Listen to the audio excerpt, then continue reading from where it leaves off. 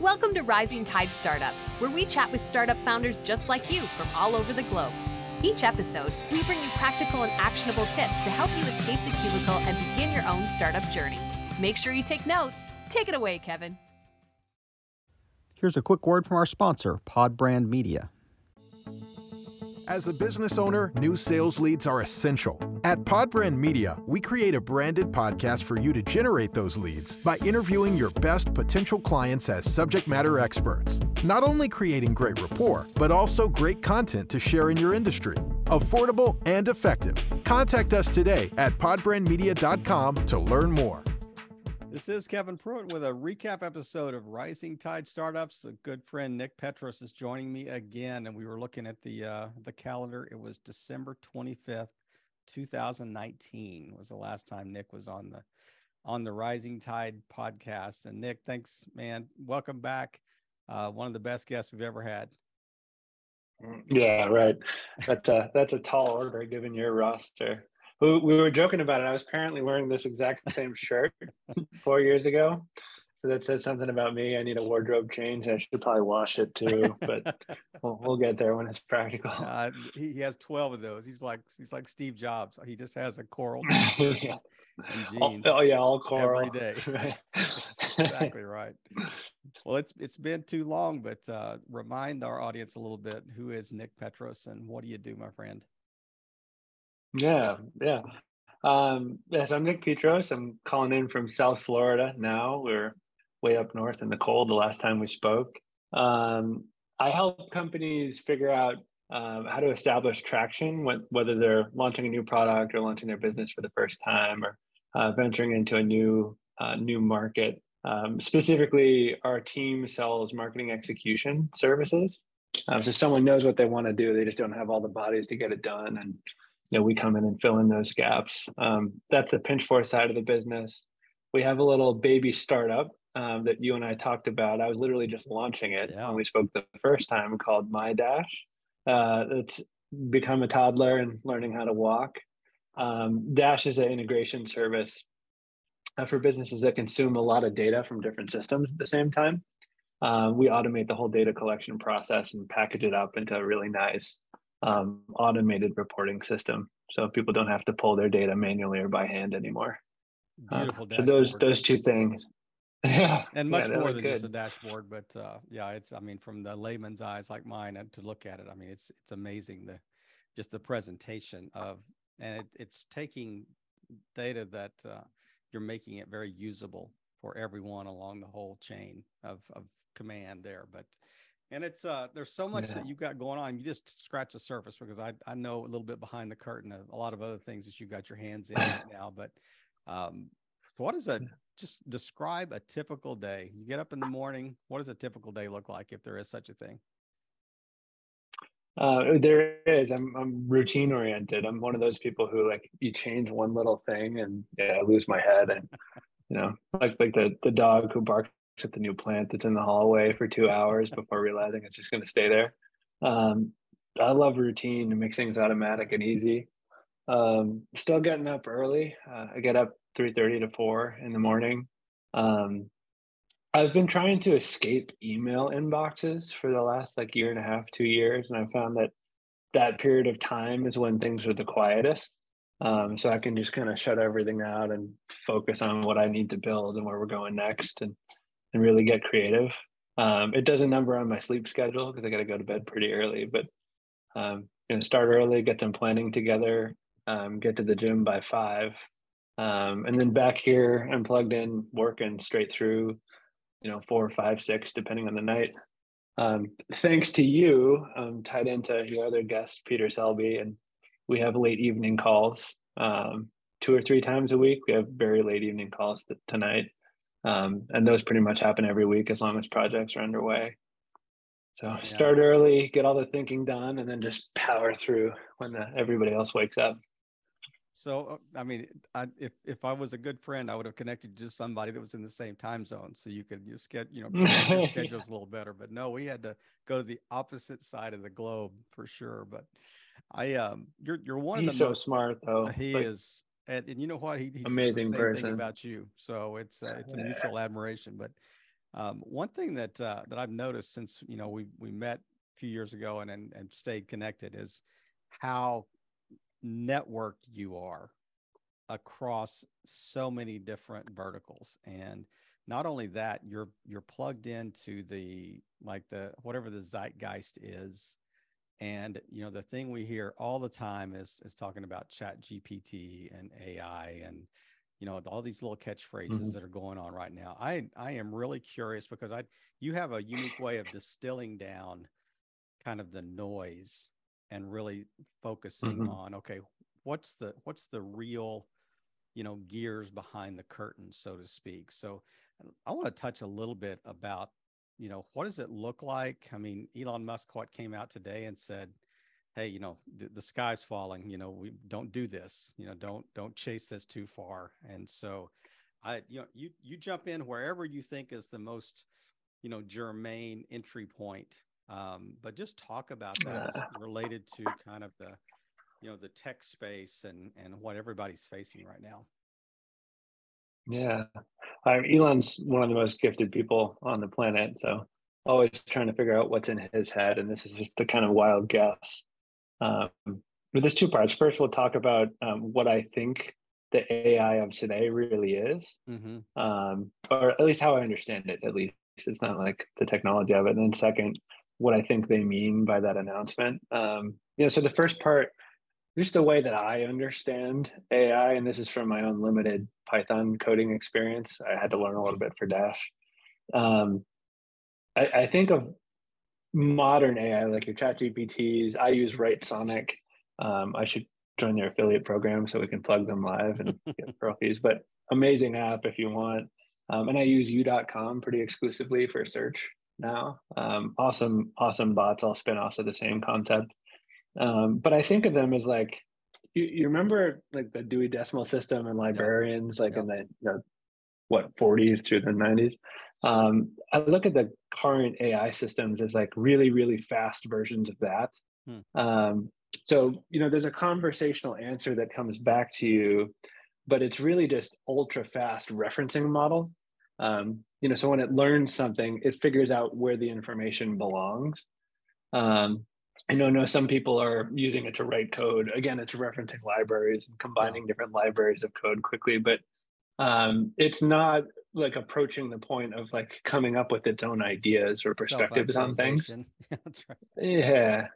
I mean, it looks like it could get there, with enough data, and they're moving super fast, which is why I think the notice came out. So with that being my understanding, it's like a next gen Google. It's not this artificial mind. It's just a way more efficient way to find stuff on the internet. Yeah. I think the reason why Elon and all those other leaders came out with that notice was because they're concerned that we're moving so fast and releasing this technology to the public without explaining what it really is, that when it starts doing strange things, which inevitably new tech always does, people will get scared. And they'll get scared before they can really understand what it is and how to introduce it into their lives. And I think, given what's happening in crypto, with like the government trying to shut down various pieces of it while simultaneously releasing their own version, I think the public is not in a place where, bots can do really creepy things and it can be washed under the rug. And I think until there's more of a shared understanding of what the technology really is and what it really knows and who it really threatens, there's a risk that it could be deemed unsafe, and then adoption of the AI that Musk is building and all these other guys are actually bringing to life will be that much more difficult. Does that kind of make sense? Oh, no doubt about it. And I think from a the use case that I see over and over again seems to be content generation. That's like the most common use of Chat GPT or whatever is the idea. Okay, it's writing my term papers, it's doing this, it's social media college content. Would be so great. Yeah, but the idea that it really is just an ultra fast curation of information that's out there. But finding the information is one thing. Actually putting it into a usable format is a whole different level. That's where I think that this just has such a unique It's just not like Watson supercomputer power. It actually can, has an application feature on the back end of that, to make it usable. Have you used it yourself to write anything? No, just kind of scratch the surface, playing with it a little bit. So yeah, I haven't really sat down and used that. But so I don't know when this is going to go live, but we're actually launching at the end of this week. As we're recording this, we're launching like a portal. So I wrote eight different or 9 different ebooks about different marketing challenges folks deal with. For example, one is this winning buy-in from your internal team on your plan. So when you need their help, they're already bought in on what you're doing. And the way I wrote all of those was I kind of like delivered an outline to write Sonic and had it generate its own perspective of content, like on the topics that I was referencing. And then I basically went in and rewrote all that. And it did put in some body content and structure that was really interesting. But when you get into the niches, there are literal patterns that the paragraphs tend to follow. It's different words, but you can see the machine trying to organize it mathematically and spin words the way that they should. So again, it's amazing, and it's a very interesting way to write. You're almost like editing something synthetic that was generated in a couple seconds, but it's not close to what we do, and it doesn't communicate like a clear emotional message like you and I can. And I don't think it's fair to expect it to be able to do that yet. Exactly. I think that's the concern of copy writers, is the idea that hey, I could wake up tomorrow and 6 months from now it could have figured this out. It could have go all HAL 2001 on us, and the whole idea that somehow it is teaching itself how to write better every time it writes, type thing. So the language part for sure, but how do you translate intent or desire into binary? And maybe Elon can answer that one. But I think part of the reason why your podcast does well, and people want to listen to you talk, is because your interest focuses their interest. And I think great journalists do the same thing. You can kind of feel what they're interested in, and they can build up certain things. A bot has no reason to care about the content it's producing, and you can tell it what to focus on, but it's still not going to attach any emotion to that because it doesn't know what that is. And I think we're a very long way away from that. Like, let's say that if you read everything Shakespeare ever produced, like if the ChatGPT is reading everything that Shakespeare produced and somehow developed the style of writing, could that not somehow incorporate the emotion into that as well, just based on his style alone? It could detect patterns for sure. So like the on paper reproduction to someone who probably hasn't studied Shakespeare would be pretty 1-to-1. Good point. But it's never going to be written with like tears and burning in the heart, like he wrote. Now, the analogy there is like film versus theater. Like Broadway is still a huge deal, and I think that's because certain things can't be communicated on screen like they can on stage, and I think writing's the same way. That is, I think of when I look at just the advances. It's is it Moore's law that talks about storage capacity and technology advances, like doubles every 18 months or something like that. I'm thinking this is almost like quantum Moore's law of technology. I mean, it just seems like every week there's something new that's come out, and just trying to keep up with it. Just as a business, as a business that is tech savvy, how in the world do you stay relevant in the tech space today? Or can you? Yeah. Well, so, I mean, Dash, there's definitely competition because the apps write amazing Python code. We use it ourselves. And it can do a lot of the integration work that we can do. But again, we built Dash as a service, not as a software tool, specifically because that translation layer is what gets lost when people are buying from a BI tool. So give you an example, a VP of marketing will be making a report at the end of the quarter. We're coming up on quarter end in 2 days, to deliver up to their directors or board members, whoever they have to present to. And like they need to pull the data, which software can definitely do, but they need to make sure that it's framed in a way that reflects what they're focused on. And their business's KPIs. And like, yes, to an extent, there are like binary objective perspectives on those things, but it's going to be near impossible to explain to a bot how to frame things the way that you need them to. And the companies we sell to buy our service because the BI tools they already own struggle with the same issue. Yep. So I think we've got a little bit of a moat there because it's cost effective to use Dash, and we add the perspective that BI tools can't. I don't think that's at risk. I think there's a huge advantage in that we'll be able to integrate a whole lot faster with lesser man hours in the future. So we might even get more economical for our customers in the near future. Thinking back over the last few years of Dash's, infancy, what has surprised you about the launch of Dash that you thought, you thought this is a no-brainer, and then all of a sudden you thought, well, that doesn't work at all, or versus something that you weren't expecting at all. It's just this major, benefit that just popped up that you thought, we couldn't have foreseen that one. So I've been reading about this a lot. This might make you laugh from previous podcasts, but I've been reading about the fact that people would rather not make a decision than make the wrong one.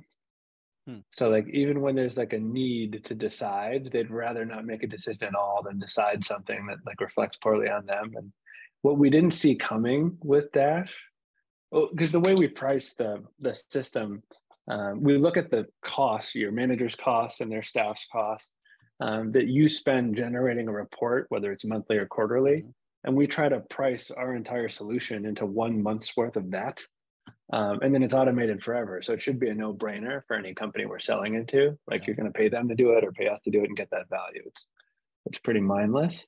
But even with that price parity, people still don't know what they want to put into the report. And that's what we didn't see coming. Like, folks love the concept. There's always a need. Everyone hates pulling manual data and would love to automate it. But when it comes down to deciding, like, what information are we automating? There's a lot of uncertainty. Like, am I showing the right data? Is it going to change next week? Am I going to get in trouble for paying a software company to do it for me? So learning how to kind of circumvent those or make it easier for our customers, to get sign off on what they're hiring us to do so they don't get blamed for it down the road. That was a huge curveball. Can you take learnings from other clients and help future clients in that decision-making process? I mean, are there universal, decision-making processes that you could help? Like, if I'm the CMO or the, COO or whatever, I'm trying to onboard Dash, could you help me think through that process based on a previous client you've worked with? Yeah, so we certainly do that, and we borrow a lot from Pinchforth too, because Pinchforth's made 100 companies reports. But I think the way we've started to attack it is by aligning ourselves with the buyer and helping them present it, north inside of their organization. So whereas before we were just, here's the setup, here's all your data, here's what it could look like. Does that make sense? You make the buying decision. Now we'll put together a mock-up and we'll actually join them in sharing it with their organization to collect feedback and help them get the broader team excited. So we can kind of divert liability on the decision away from them so they can get the productivity they want and kind of skirt the risk of getting blamed for installing something that, wasn't quite what everybody needed. And from what I remember about the build, I mean, it is adaptable. It can pivot. Like, if you set something in motion and 3 months later or 6 months later, they're saying, actually, we need to measure this as well. I mean, you can build that module into the process or build those additional measurements. So we can. I think into that too. For sure. The difference is that we're the ones who have to do the work. So it's not like a BI tool where you just drag a chart and then you have something new. It's all super custom. Right. But it's still pretty easy for folks to ask for. Yep. And cost effective, what I remember for sure. But it's interesting. I want to kind of take the plane a little higher, a little higher altitude here. And it's something you mentioned earlier about just, your typical day, but I know that you have your hands in a number of different things and you work on a lot of these virtually every day. It's not like this is my Pinchforth day, this is my Dash day, this is my, whatever day. How do you balance as the CEO of these ventures? How do you kind of balance? I mean, there's a lot of CEOs that can't balance one company, and you're doing, multiple, companies. Little ones. Yeah, little one. But they still, I mean, even small companies have issues that you've got to deal with. And so how do you allocate time well? How do you make your employees feel like you're vested enough to be there and be available? And what are some things you've learned by trying to balance multiple companies? Yeah. I think it's the people that you have around you that make that possible. It's really not something you can do yourself. And that's something I've butted heads with a lot. I think a lot of founders kind of struggle with that too, like reaching their own capacity and grappling with the fact that I really can't do another 10% or 15% here. So when you start to recognize that, you zero in on the things that you really do well, which are generally the things you love to do and you want to do. Yeah. Your mind kind of leads you there. And then all the things that you don't, or you can't do very well, you try to find somebody who's a little more talented than you, to bring into the fold and kind of handle those things. With Pinchforth, I've been incredibly lucky. People just kind of fallen into the team that are ridiculously talented in areas I'm not, and like they're able to run a lot of the things that I'll either screw up or I can't do myself. Dash, same thing, like getting it off the ground. We had a product leader for the first couple of years. It was just unbelievable, and put us in a really, really strong position there. And then with the other top secret ventures that we're working on, we have partners, some of which you connect me with, that kind of share in the leadership. So they're driving parts of the business, I'm driving parts of the business. Yeah. And we're all building towards something. So it's other people. That's the key. It's really not just me. Hire well and trust, delegate where you can, outsource where you can, but that you've got to trust. I mean, good leaders are, what's the old adage says, if you're the smartest person in the room, you're in the wrong room.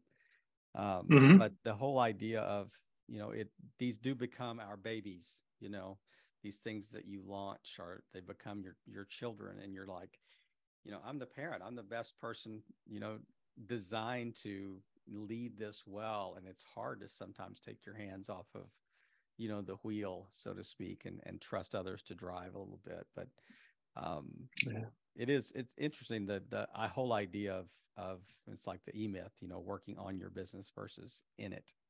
Because it's easy to get stuck in the day-to-day operations of whatever you're trying to build. But what else have been some lessons that you've learned over the years that you think would be really helpful to somebody that's a little further behind you in the journey, that's just trying to get started and trying to lead well? What's a couple of other things that just come to mind that are just kind of leadership nuggets? Yeah, nuggets. Well, they're not from me, actually. The biggest life hack ever, and I found it from this guy on Twitter. It wasn't even anything business related, but I listen to Audible books, like business books in particular, while I'm at the gym in the morning. So, hour and 15, hour, 20 minutes a day. So I'm going through like a book and a half to 2 books a week. Yeah. Like between the gym and, when I'm here walking the dog or something. And the ideas you pull out of those, you can immediately deploy into your business. It's kind of like cheat codes. So that's been amazing. Just like absorbing more. I learn auditorially, so that helps a lot. One big theme, like within those books that I've been reading a lot about, is how, a lot of the biggest challenges you face actually exist within your head, not within the business community or the business, which is really fascinating paradigm shift. But there's about a dozen books that talk about like how you get in your own way and how you engineer situations that create bottlenecks for your business. I just finished one called The Big Leap that's pretty well known, but really, really great way of kind of explaining how those things manifest. And I think particularly early on in a business when there's a lot of self-doubt and like you're uncertain about how you're going to deal with the surprises that will inevitably show up. Like there are a lot of emotions that actually create the problems that you fear are coming. Yeah. So figuring out how to recognize those things and keep yourself out of your own way is just amazing. And those are really interesting takeaways. And I mean, I've done this for, I think we're in our 7th season, not and 5th year of doing this podcast every week. But I think that those are the last two are pretty unique. Most of the time we're talking about, just, hey, hire well, fire fast, do this, here's the 3-step formula of getting, results done. And, but yours, I think, is at a more unique, deeper level. Just the whole idea of, I wrote down, your biggest challenge may be you. Yeah. The whole idea of, how we can kind of overcome that self-doubt, that questioning mind that we have, for sure. But what's one thing that we haven't chatted about that it's just kind of been on your mind and as you kind of go through your day, and just something that's happening in the world right now that is something that's kind of caught your attention? Oh, there's so many. There's so many big How do you things. narrow it down? Yeah, let's not talk about. I was going to talk about crypto and the banking stuff, but let's not talk about that. Too sensitive now. Energy is in a really fascinating place, I think, right now, because like the reality of the science behind petroleum and uranium and the key baseload power sources that we have today and what's promoted on television and by the EU and whatnot are kind of coming to a head. Mm-hmm. And consumers feel that in dramatically rising price points, but they also see that things go up and down pretty dramatically, and might be scratching their heads as to why. And I think what's going to happen in the next couple of years is a pretty rapid energy transition. And I don't think it's going to go to electric the way that the EU hopes it would and the US would like it to. I think, even if it is partially electric, I think hydrogen is about to make a big push. Recent developments in fusion have been unbelievable. And I think what, Elon and Brunson and Bezos have been doing and trying to push us into space on a commercial level is going to kind of unleash maybe a 5th industrial revolution of, us producing really, really ultra cheap, super stable energy that I hope resolves a lot of the, geopolitical conflicts that we're dealing with today. So it's one of those like unique periods of time where like technology can actually create a more equal and stable and fair world at the same time as we launch into a new territory. It'll be a lot of fun to see. That's on the mind a lot. We're working on that a lot. That's one of our secret projects, but really, really, really interesting space.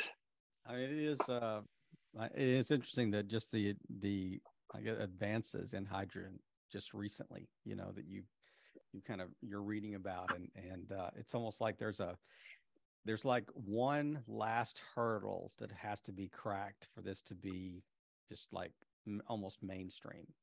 And it is really interesting. We just found out end of year this year, it looks like there's a lab in China that will have a fuel cell that will produce energy on a 1-to-1 efficiency basis as a combustion engine. So you'll have like a hydrogen fuel cell that can basically do what a gas engine can in the same quantity of water. Pretty incredible space. That is incredible. That is certainly incredible. Well, my friend, it's always good to catch up with you. Thanks for taking time in your obviously your busy schedule. Anybody gets up at 3:30 or 4 o'clock in the morning and gets after it, and then works a regular work day, on top of that, and then catches up with people on the other side of the planet in the evenings. That's a busy man. So thank you for taking time and just once again, just sharing insights and just really giving us just something to chew on, after the fact, and really just playing your part in helping all boats rise in a rising tide. Nick, it's always good to catch up with you. Thanks again. Thanks, Kevin. We hope you heard some great takeaways. Make sure you follow up with our guests today and show them the support they deserve. As always, thank you for listening and playing your part in helping all boats rise in a rising tide.